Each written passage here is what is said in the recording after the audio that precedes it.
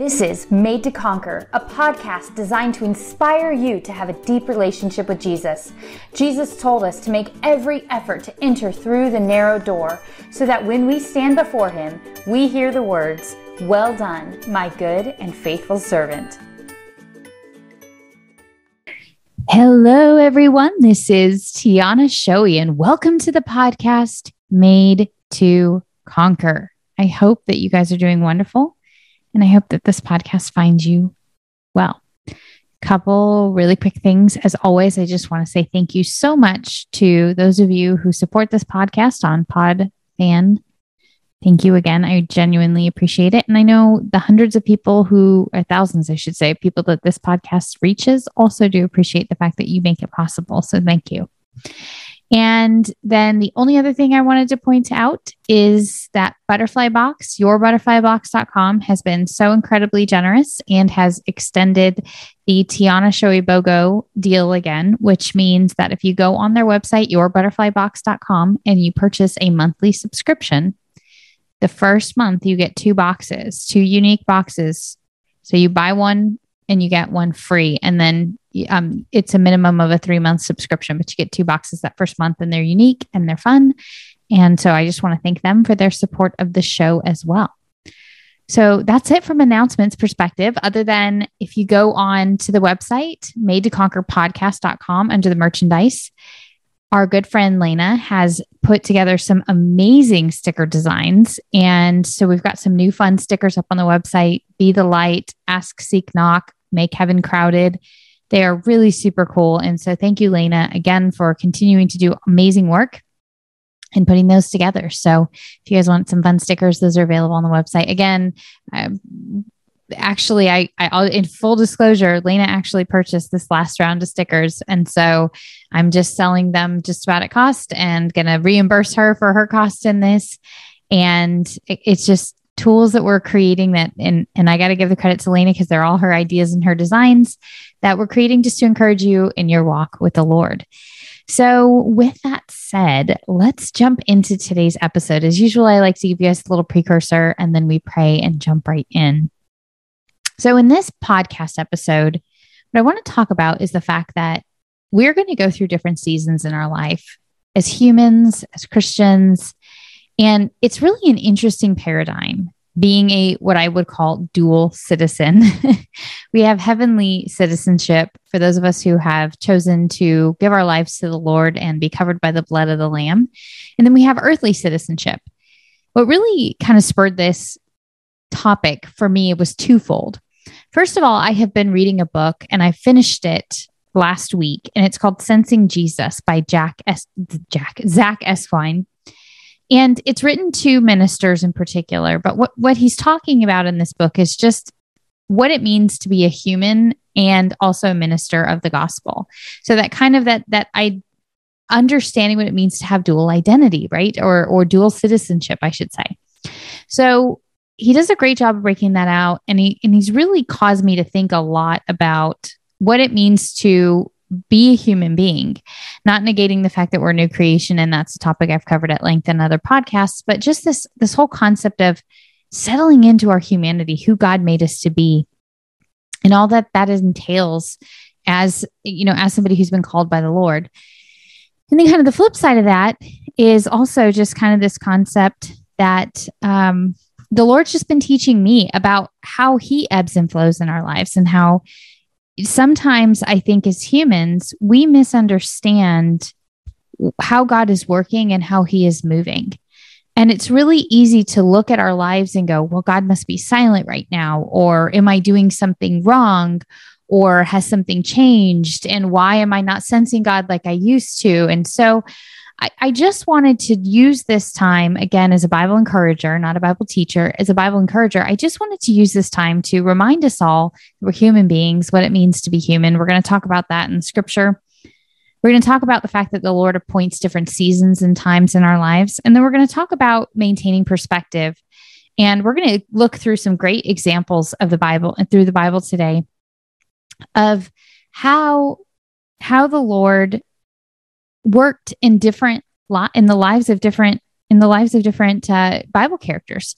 So I'm excited about this topic because I think we all need to be reminded what we need to be focusing on. I think it's really easy for us to sometimes look at what we call super saints and think, oh my gosh, if my life isn't like that super saint's life, then I must be doing something wrong. And that's not what the Bible teaches. And so we're going to look at what the Bible actually says about this and just be encouraged in our faith and be encouraged in our walk, whatever season we're in. And I'm going to kind of peek over at my wall over here because at the side of my desk on the wall, I have Psalm 23. And what I love about Psalm 23 is it's really kind of everything we need to know as Christians. First and foremost, that the Lord is our shepherd and that we lack nothing. Secondly, that he is going to lead us. He is going to be the one who leads us to lie down in green pastures. He is going to be the one to lead us by quiet waters and refresh our soul. He guides us along the right paths for his name's sake. And I love this because he says, there are going to be seasons in life where we're going to be walking through dark valleys. In verse 4, even though I walk through the darkest valley, I will fear no evil. For you are with me, your rod and your staff, they comfort me. And then the next season, then you prepare a table before me in the presence of my enemies. You anoint my head with oil. My cup overflows. And then I just love this. I just want you to imagine this. Surely your goodness and love will follow me all the days of my life, and I will dwell in the house of the Lord forever. So what David walks us through are the different seasons, the different scenarios, the different situations we're going to find ourselves in, lying beside green pastures, still waters, having a table made before us, but dark valleys as well. And these are a normal part of the human experience. And as we go in and we look at the examples and the Bible stories that God has given us, we'll see that just about every Bible character that has more than a few verses written about them, the big Bible characters all had seasons in their life, and you are going to have seasons in your life. I am going to have seasons in my life, and this is perfectly normal. And we should not be discouraged by these seasons. And we just got to make sure we keep our perspective, maintain the right perspective, and not compare ourselves to other people, but just compare ourselves, continually go back and compare ourselves to the Word of God.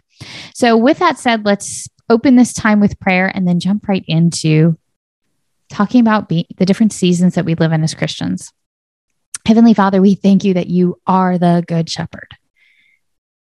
Lord, it is just such a rest for our soul to know that. It is just such a sweet place when we know that we can just rest in the fact that you are leading us. Lord, may we be lambs at your feet always, looking to you, Lord, not wandering, not straying, not being distracted, not being deceived. But Father, just teach us to be the sheep that know your voice, that hear your voice, Lord. You say, my sheep know my voice. And Lord, may we just know your voice. May we know the tap and the nudges of your rod. Father, may we just delight in the simplicity that comes with being a sheep and your shepherd and your flock.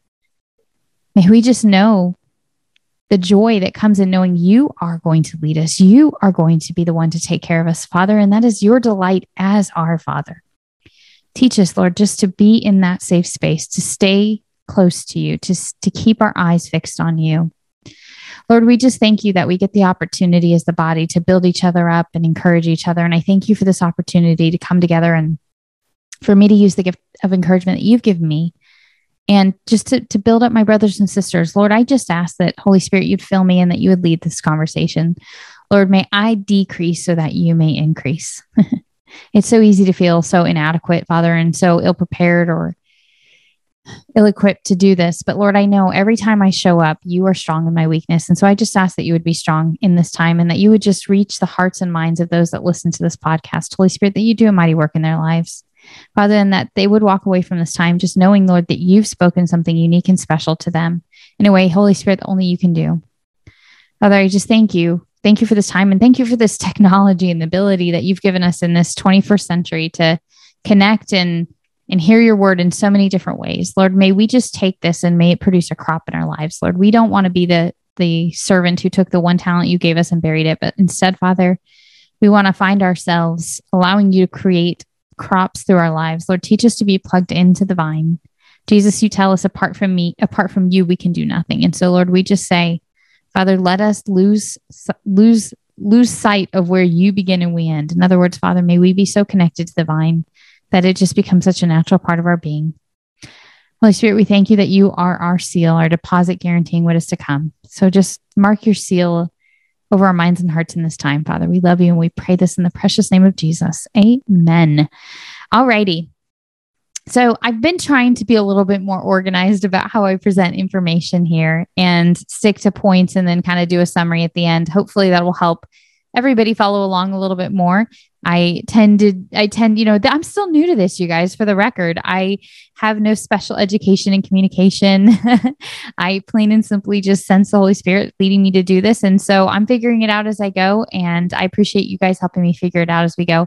And again, if you do have any stories, it's amazing how this kind of ebbs and flows as well. I get a rash of stories where people write me and say, gosh, God's doing such great things in my life. Thank you.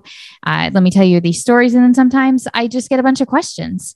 So I just want to encourage you and remind you that if you have a story you would like me to share with our listeners, I can keep everything anonymous. I'm happy to change names and locations like I've done in the past, but let us share your praise reports on here. So that way other people get to hear and are encouraged. That's the whole purpose of this, is encouragement. So the first thing that I wanted to point out, and kind of the 3 points for today's discussion, is, first of all, we're human beings. The second one is that the Lord appoints different seasons. And then lastly, we need to maintain perspective on what is normal as far as our walk with the Lord. So we're going to dive into these 3 points. And then I have a couple summary action steps at the end. So we are human.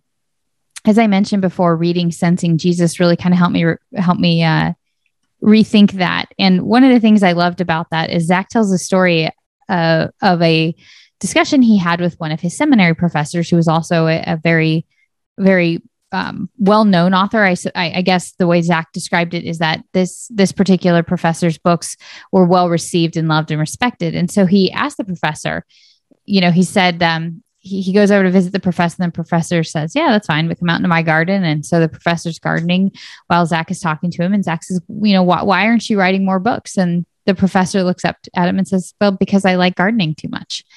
And, basically what the professor was teaching Zach is not everything in our lives is always about the spiritual. And in other words, don't get me wrong, the spiritual is so important, especially when God has called us to do something. But God also made us creatures of this planet. And so just as a reminder of that, I wanted to go back and read Genesis chapter 1, verse 27. So God created mankind in his own image. In the image of God, he created them. Male and female, he created them. God blessed them and said to them, be fruitful and increase in number. Fill the earth and subdue it. Rule over the fish in the sea and the birds in the sky and over every living creature that moves on the ground. Then God said, I give you every seed-bearing plant on the face of the whole earth and every tree that has fruit with seed in it, and they will be yours for food. And to all the beasts of the earth and all the birds of the sky and all the creatures that move along the ground, everything that has breath of life in it, I give every green plant for food. And it was so. And God saw that he had made, and God saw all that he had made, and it was good. And there was evening and there was morning in the 6th day. And so later, in Genesis chapter 2, we kind of get a zoom in on that one particular passage where God talks about taking the dust and breathing into it. And he says specifically to Adam, here are the animals, go name them. So our initial purpose before the fall was to play with animals, frolic with animals. Have you ever noticed that you have, I don't know a human being alive that doesn't have some sort of desire to like some sort of animal. Not everybody likes every animal, but I'm fascinated by all kinds of animals.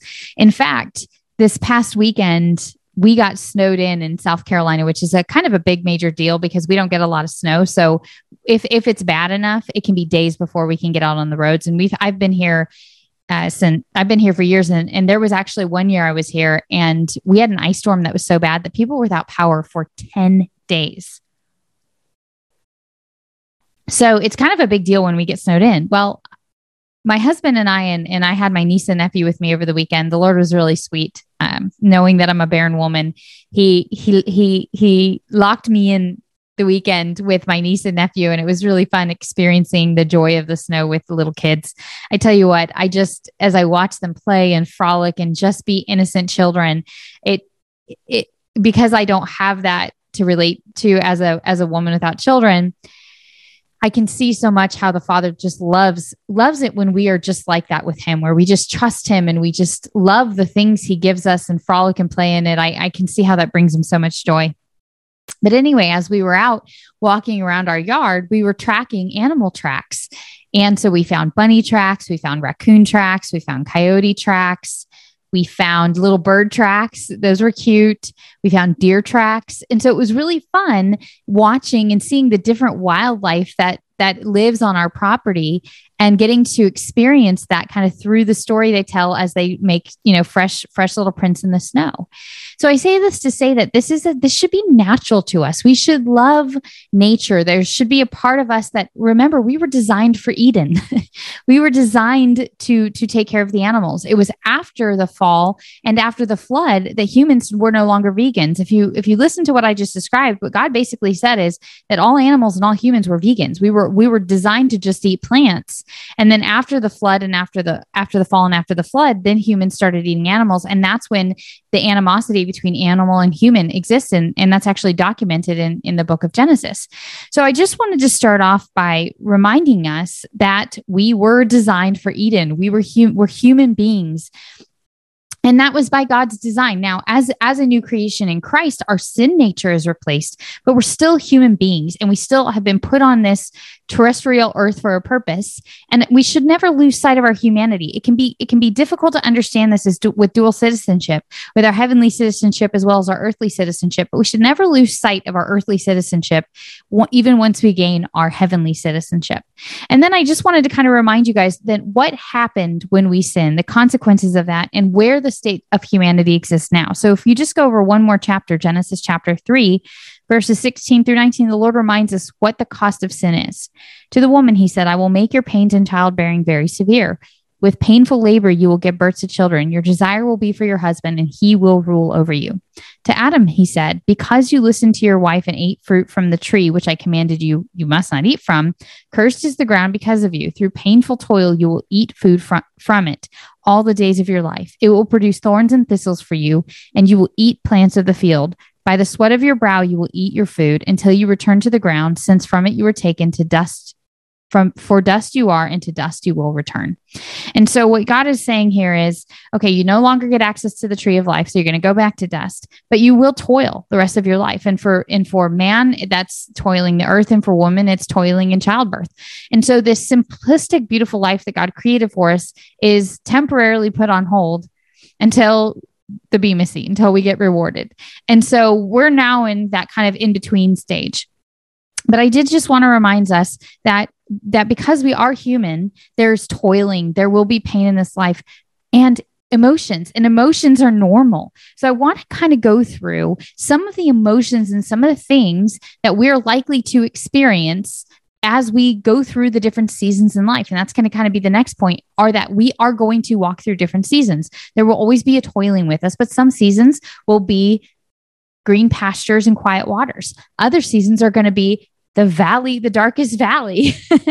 So I love this story. And I just wanted to share the story for you because I think sometimes it's easy to lose perspective on, when we have those seasons in our life where we feel like the Lord is distant, or we're going through something challenging, or the Lord's taking us through a growth period, or he's disciplining us. It's easy to feel like, I must be something wrong. And, my walk with God should be all roses and butterflies and daisies and flowers. No, there's always going to be a peace with us, but that doesn't always mean that it will be easy. So I love the story from the book of 1 Kings about Elijah, because this sums up what it means to be human so nicely. So starting in 1 Kings chapter 19, we're going to get the story of Elijah kind of hitting rock bottom. But before that, I want to paint the picture of what happened to Elijah immediately preceding the story I'm about to read. So in 1 Kings chapter 18, we have the story, and if you haven't ever read this, take the time to read it because it's a great story. We have the story of Elijah and the prophets of Baal. And if you don't, just kind of the 10-second version of this is Elijah calls together all the prophets of Baal. Now, mind you, Ahab and Jezebel are the king and queen of Israel at this time, and they're extraordinarily evil. And Jezebel has brought all these pagan gods and pagan priests into the kingdom. And those are the prophets or the priests of Baal. And so what happens is they set up a big wood altar, and Elijah says, let's see whose God is real. Whoever burns up the altar first wins. So he taunts the prophets of Baal all day long. Come on, shout louder, shout louder. And they yell and shout till exhaustion. And then they said, okay, it's not going to happen. This is going to catch fire spontaneously. So Elijah, knowing who he serves, says, okay, I want you to take mine and I want you to dig a big trench around it. And I want you to put so much water in it that everything is filled with water. So there will be no question at all that it is divinely devoured. And so they do this. They fill Elijah's trench with water. The wood is completely soaked with water. Elijah prays, God sends down fire and completely destroys the altar, proving that the God of Israel is the one and true God. And so immediately after this, Elijah puts to death 400 of these prophets. So he kills them all. He basically says, your God's fake, off with your head, which was the right thing to do because Elijah was ridding the land of evil. And so after this, then there has been a famine on the land, and God allows Elijah to pray and bring an end to the famine. So there's a small rain cloud that shows up, and Elijah sends a servant 7 times. And finally, at the 7th time, the servant comes back and says, there's a cloud the size of a man's fist. And Elijah says, okay, the rain's coming. So he runs to go tell Ahab that it's going to rain. And then Jezebel finds out that her prophets have been murdered. And so so this is where we start the story. So mind you, these 2 major, huge miracles have happened. First of all, the burning up of the altar. And second of all, the rain coming after the famine. And so now we have this story pick up where Jezebel finds out about her prophets. And so she says, starting in 1 Kings chapter 19, verse 2. So Jezebel sent a messenger to Elijah to say, may the gods deal with me, be it ever so severely, if by this time tomorrow I do not make your life like that of one of them. And so in other words, if I don't kill you too.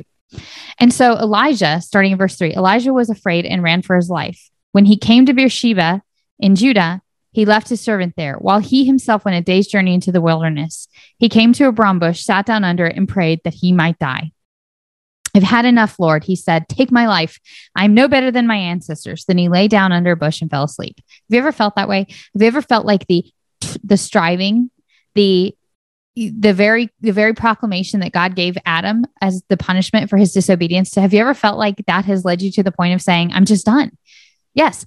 Elijah actually got to the point where he was so depressed that he asked the Lord to end his life. Take my life, he says.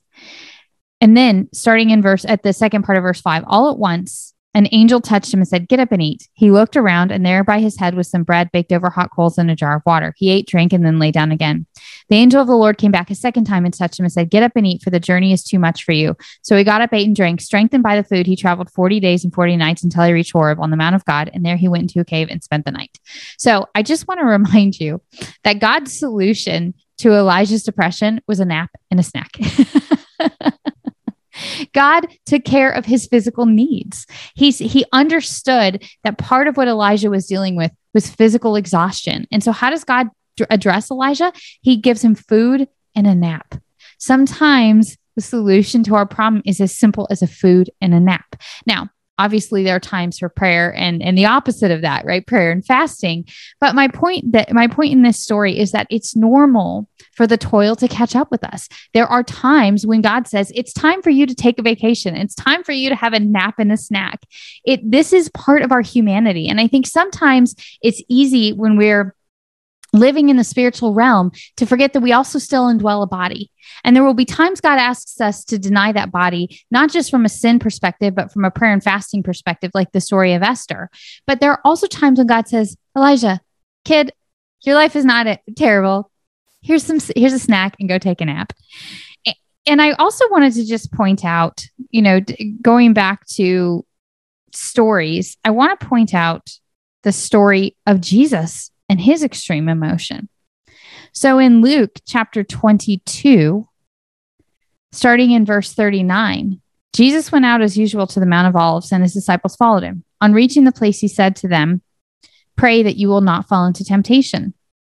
He withdrew about a stone's throw from them, knelt down and prayed, Father, if you were willing, take this cup from me, yet not my will, but yours be done. An angel from heaven appeared to him and strengthened him. And being in anguish, he prayed more earnestly, and his sweat was like drops of blood falling to the ground. Jesus experienced extreme emotion. Emotion, remember, we were created in the image of God, and emotion is part of the nature and character of God. He tells us, I am jealous. I am delighted. We see God's emotion coming through the scripture. And if you ever read the Bible just with the intention of picking up God's emotion, he talks a lot about how he feels about things, what he thinks about things. And so for us to have emotional reactions to things is part of being made in the image of God. Now, what we do with that emotion is really important. And that's why we have the book of Job, because Job also felt like Elijah. Why was I even born? I wish I wasn't even born. Why, what we see in the book of Job is the story of Job confessing his emotion to God, and God deals with it. And what I love about the book of Job is if you read through the book, and I just got finished reading through the book of Job in kind of my devotional time. And what's so powerful about the book of Job is we have chapter after chapter of Job and his friends kind of going back through. Elihu comes in at the end and kind of sets them all straight. And then after that, the Lord speaks. So we have 37 chapters of Job and his friend. And then finally in chapter 38 and 39, God answers, I should say actually 38 all the way through 42, God answers Job. And then in 42, Job finally responds. And do you know how God answers Job? Brace yourself like a man, and I will question you, and you shall answer me. Where were you when I laid the earth's foundation? Have you ever given orders to the morning or shown the dawn its place? Did you watch the doe? Do you watch when the doe bears her fawn? Does the hawk take flight by your wisdom and spread its wings towards the south? In other words, how God answers Job is very simple. And I just kind of picked a few nuggets out of those chapters where God is speaking to Job. Is simply, I'm God. I'm God.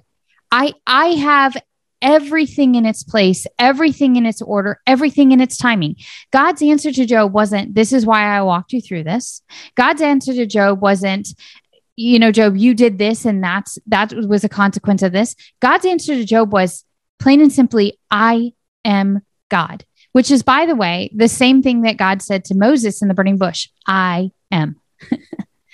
And that should be a comfort to us, that all we need to know as we are going through the toil, as we are in the dark valley, is that he is the I am. That is the beauty of the book of Job, is he paints this beautiful picture of his majesty and his splendor and his might. And he's saying in summary, I am the I am. I've got it all under control. I put everything in its place and in its appointed time, and there's nothing under heaven and earth. There's nothing in all of creation that exists that is not overseen by the I am. And that was all Job needed. And then Job's like, you know what? You're right. You are the I am. Who was I to question that? And so that's the beauty of the story of the book of Job. And I just want to remind us through the story of Elijah and Jesus that feeling emotions is normal. We are human. Second of all, the Lord has different seasons, different times for different things. And so I love this chapter from Ecclesiastes chapter 3. And Ecclesiastes was written by Solomon. And in Ecclesiastes chapter 3, Solomon says this: there is a time for everything, a season for every activity under the heavens, a time to be born and a time to die, a time to plant and a time to uproot, a time to kill and a time to heal, a time to tear down and a time to build, a time to weep and a time to laugh, a time to mourn and a time to dance, a time to scatter stones and a time to gather them, a time to embrace and a time to refrain from embracing, a time to search and a time to give up, a time to keep and a time to throw away, a time to tear and a time to mend, a time to be silent and a time to speak, a time to love and a time to hate, a time for war and a time for peace. Mic drop. Seasons are normal. Things will ebb and flow throughout our life. And as we go through this, and as we acknowledge our humanity, and as we learn to be terrestrial creatures with dual citizenship, and as different peaks and valleys occur in our life, we should rest in the fact that knowing that God has a time for everything and that he is the I am.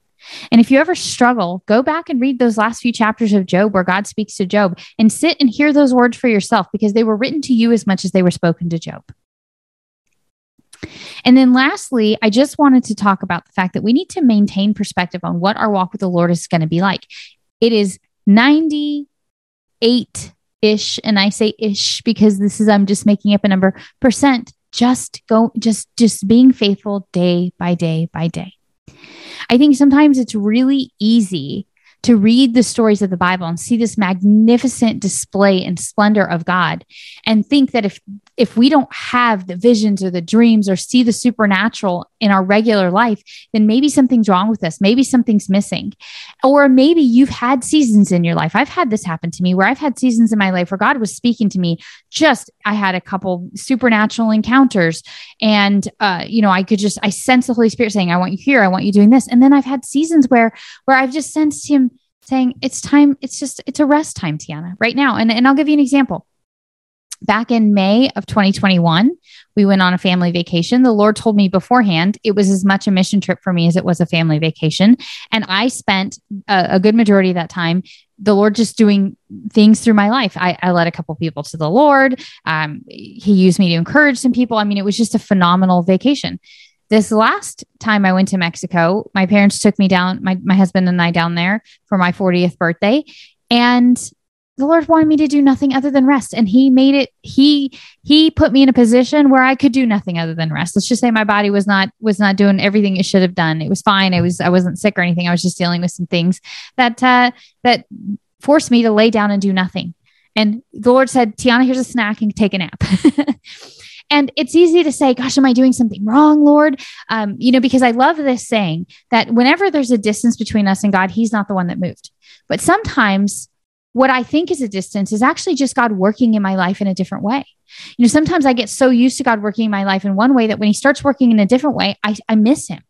And so one of the beautiful journeys that we're on as believers is learning to sense where God is leading us by the still waters, by the green grass, through the valley of death, regardless of where we are, sensing where he is, what he's doing, and understand that he's going to speak to us and move in our lives in different ways.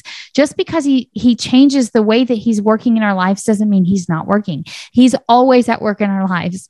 Always. This is a promise we hold on to all throughout the scripture. Jeremiah 29:11, Romans 8. These are God's promises to us.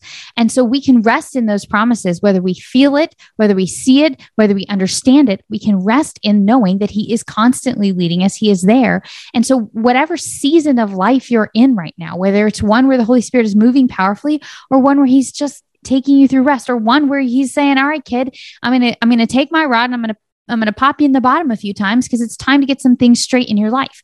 Wherever you are, whatever season you're in, whatever time you're in, as Ecclesiastes breaks it out for us, take comfort, rest in exactly what God told Job. I'm God.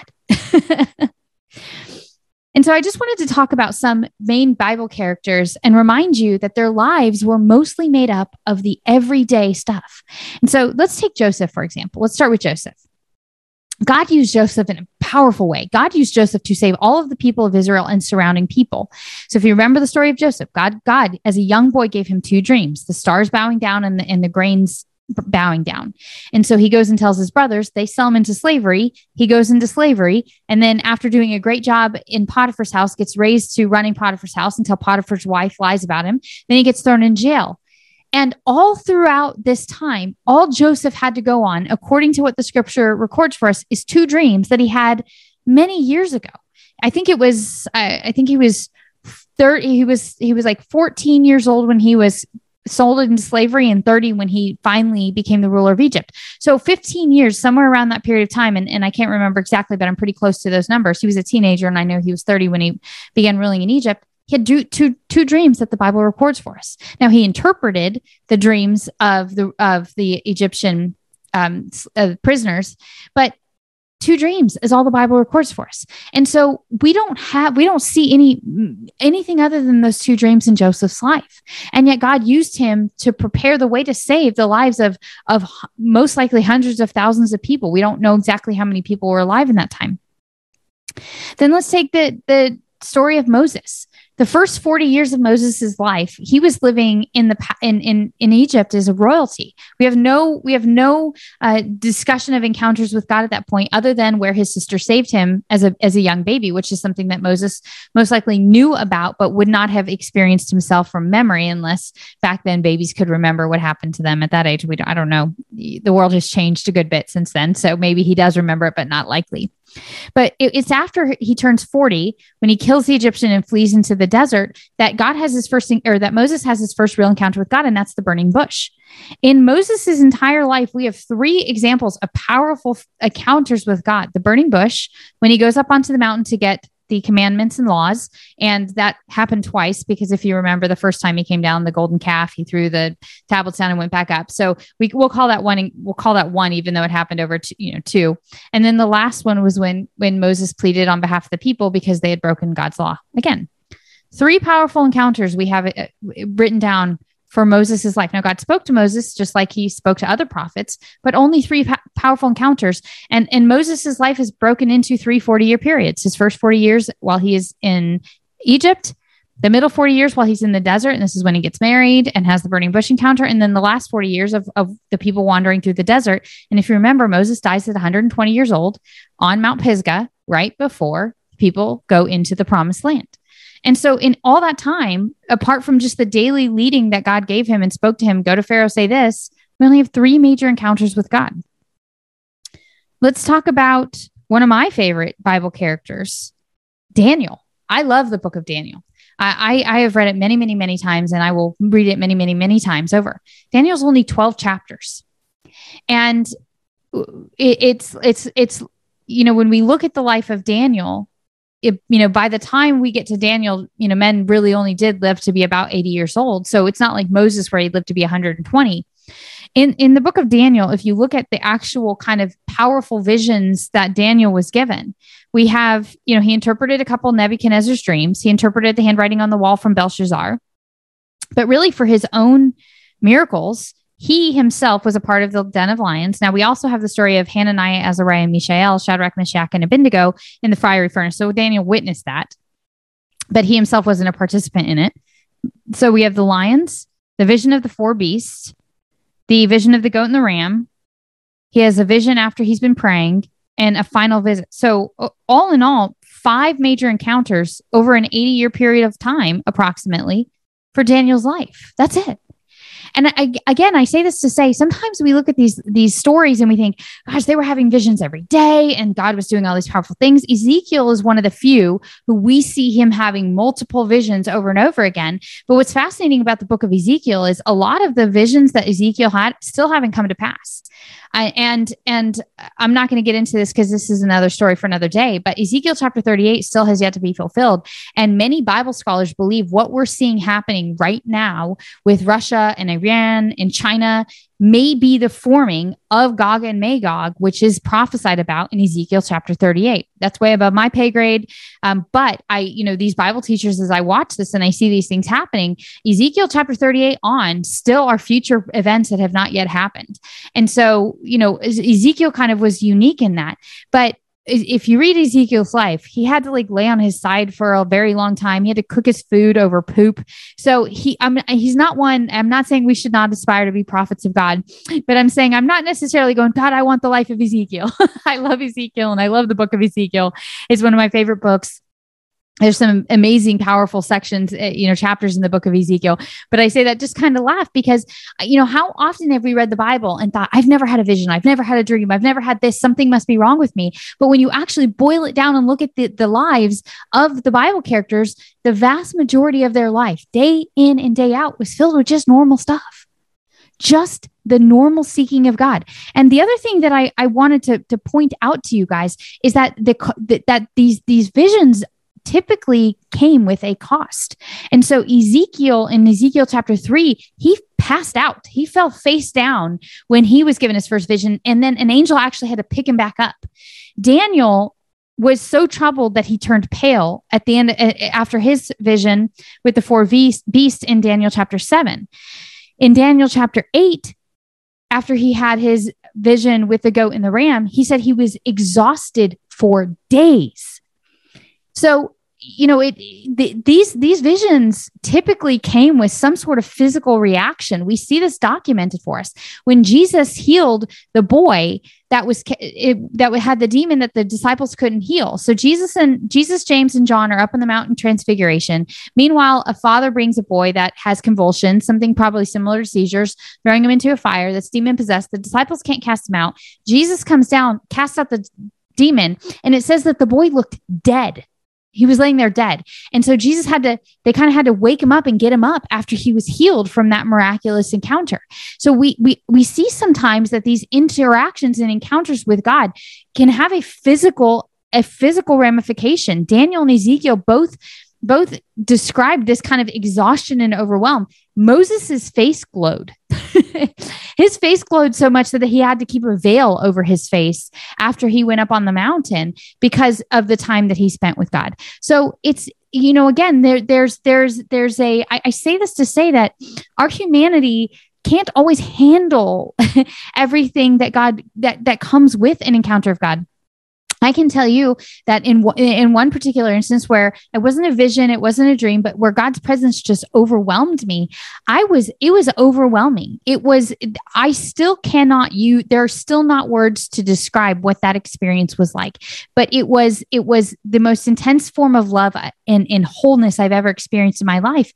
And it was overwhelming. And so I wanted to just kind of bring out, when our humanity, collides with God's, divinity, that it can have a physical implication on us, which might be, and I don't know, God doesn't say why he keeps his visions and dreams very rare in most cases, but it might be why it's very rare. But here's the other thing to remember, again, as going through this, the book of Revelation, 22 chapters of a book, one single vision. The book of Revelation was one single vision. And the book of Acts occurs over approximately a 32-year period of time.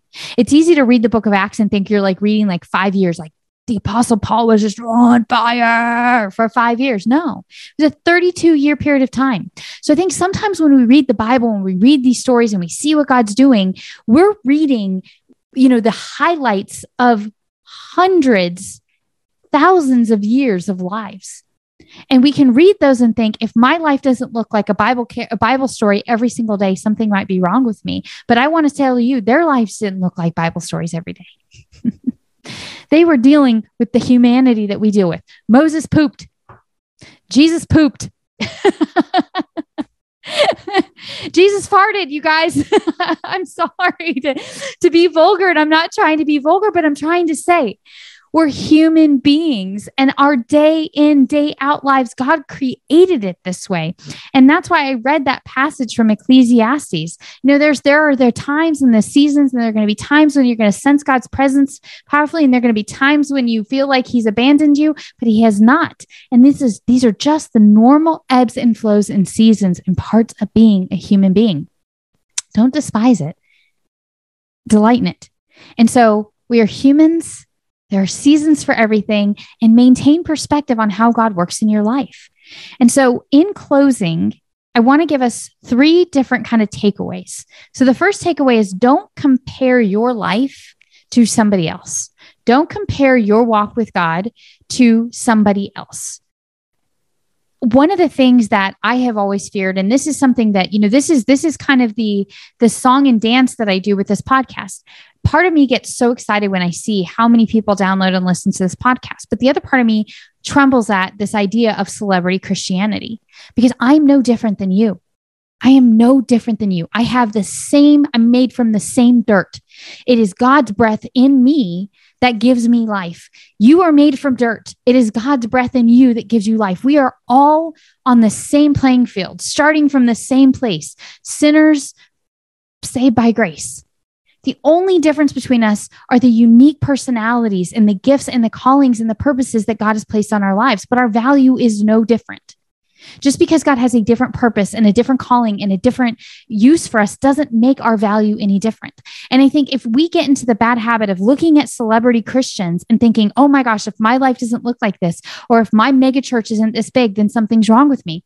And I think it's such a dangerous thing to look at things like numbers of followers or numbers of congregants and think that that equals success. Because I can tell you right now that Noah spent, he had 120 years from the time that God said, flood's coming, to finishing the ark, before the water came, and only 8 people were saved, and the animals. That's it. His entire life, 120 years spent toiling over the ark. I shouldn't say his entire life, but 120 years to save 8 people and the animals. But that was not insignificant to God.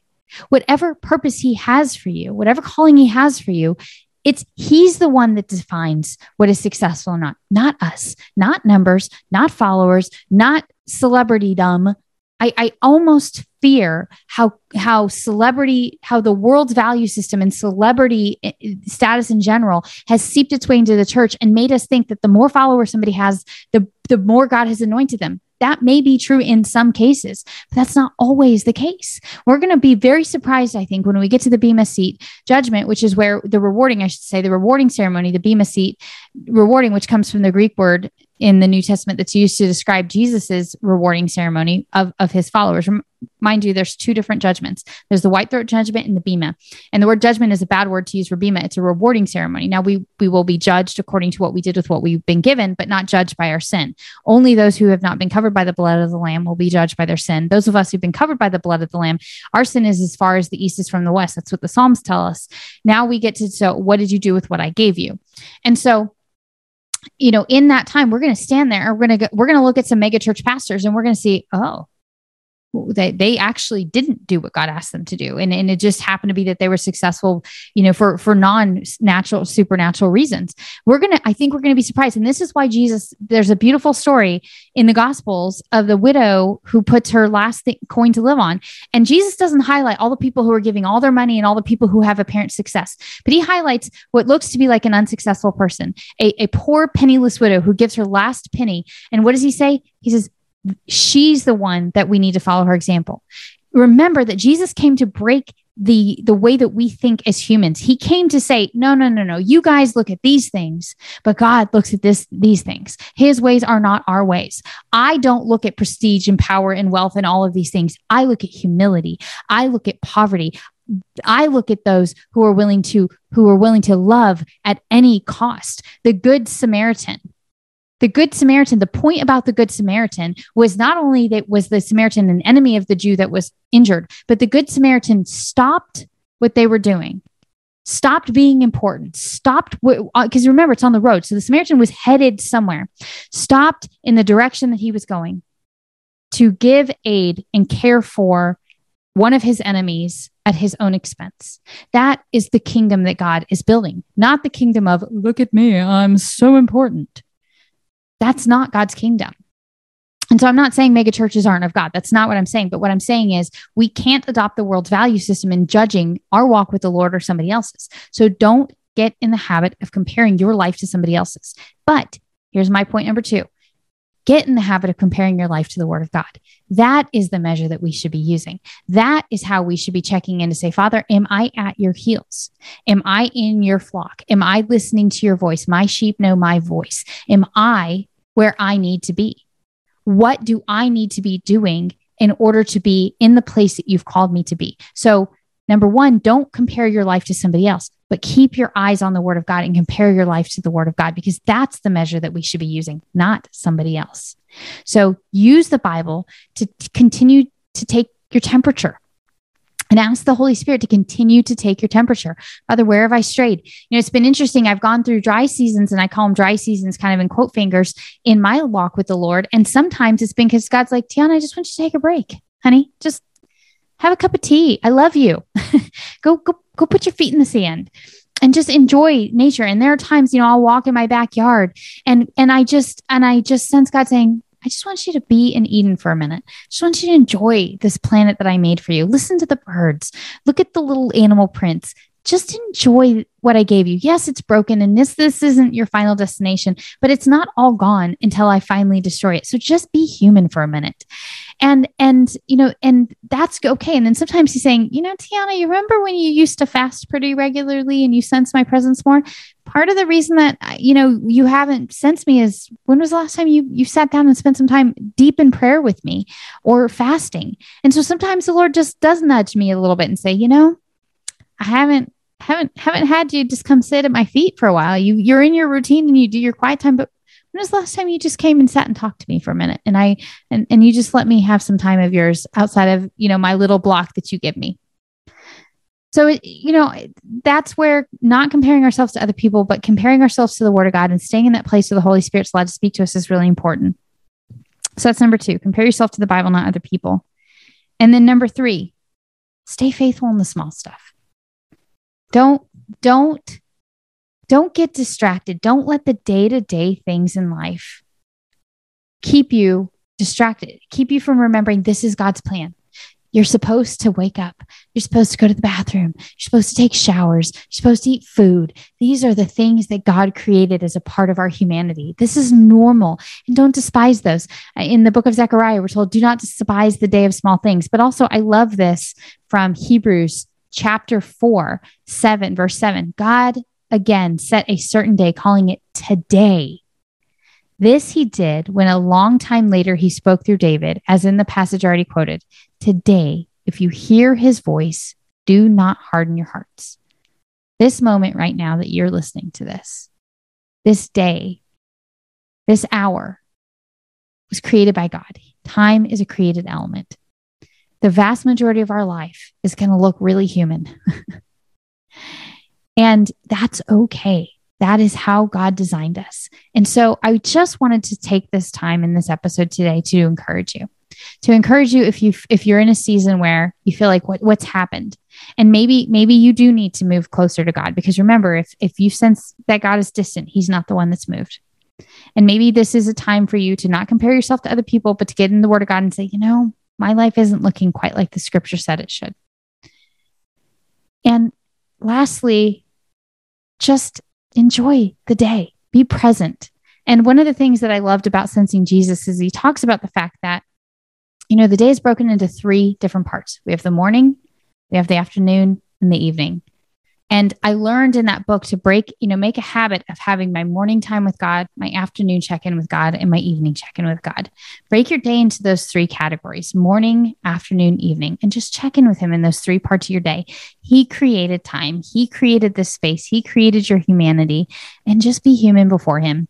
I don't talk about it a lot on this podcast because I try to make this about us as a body, but I've got some physical issues that cripple me a few days out of the month. And it's very hard. It's very challenging. It's very painful. And in those moments, I can do nothing more but be a broken human at the feet of my Father and just say, Daddy, this hurts. This sucks. I don't like this. I don't want to be here. But for whatever reason, this is part of my journey, part of what you've put in my life. And I trust you with this. You are God. Like I said, the last few chapters in the book of Job. So whatever season you're in, wherever you are in your walk with the Lord, I just want to encourage you to just continue to keep your eyes fixed on him. Continue to draw close to him. Don't be discouraged by the dark seasons, the quiet seasons. Don't compare yourself to other people. Only compare yourself to the Bible. Continue to check in with the Word of God, with the Holy Spirit. And then lastly, God set a certain day, calling it today. Today, if you hear his voice, do not harden your hearts. Be present, be in the day. That's why Jesus says, don't worry about tomorrow. You don't even know tomorrow's going to be here for you. You can't change the color of the hair in your head by willing it. Obviously, this is pre-hair dye, but you know what I mean. You don't even know how many hairs you have on your head. God does. Just rest in that and rest in these seasons and just appreciate the fact that God has made us terrestrial beings, and it's okay. It's okay if you have different seasons and different aspects in your walk with the Lord. So I just, let's go ahead and close up. Thank you guys for listening. And I hope this encouraged you. If you feel like sometimes your walk has gone up and down, and sometimes you feel like Elijah, I'm done, Lord, to take a nap and eat some food. And, even Jesus sweat blood. So it's okay to be human. Just congratulations. God made you in his image. Heavenly Father, we thank you. You made us earthly beings. Lord, we have broken bodies, and that's part of the consequence of sin. Lord, sometimes it's easy to look at our broken bodies and look at this broken world and feel like you're not there at all, but you are there. In fact, the fact that we have breath in our lungs is just evidence that you are there, that you hold all things together.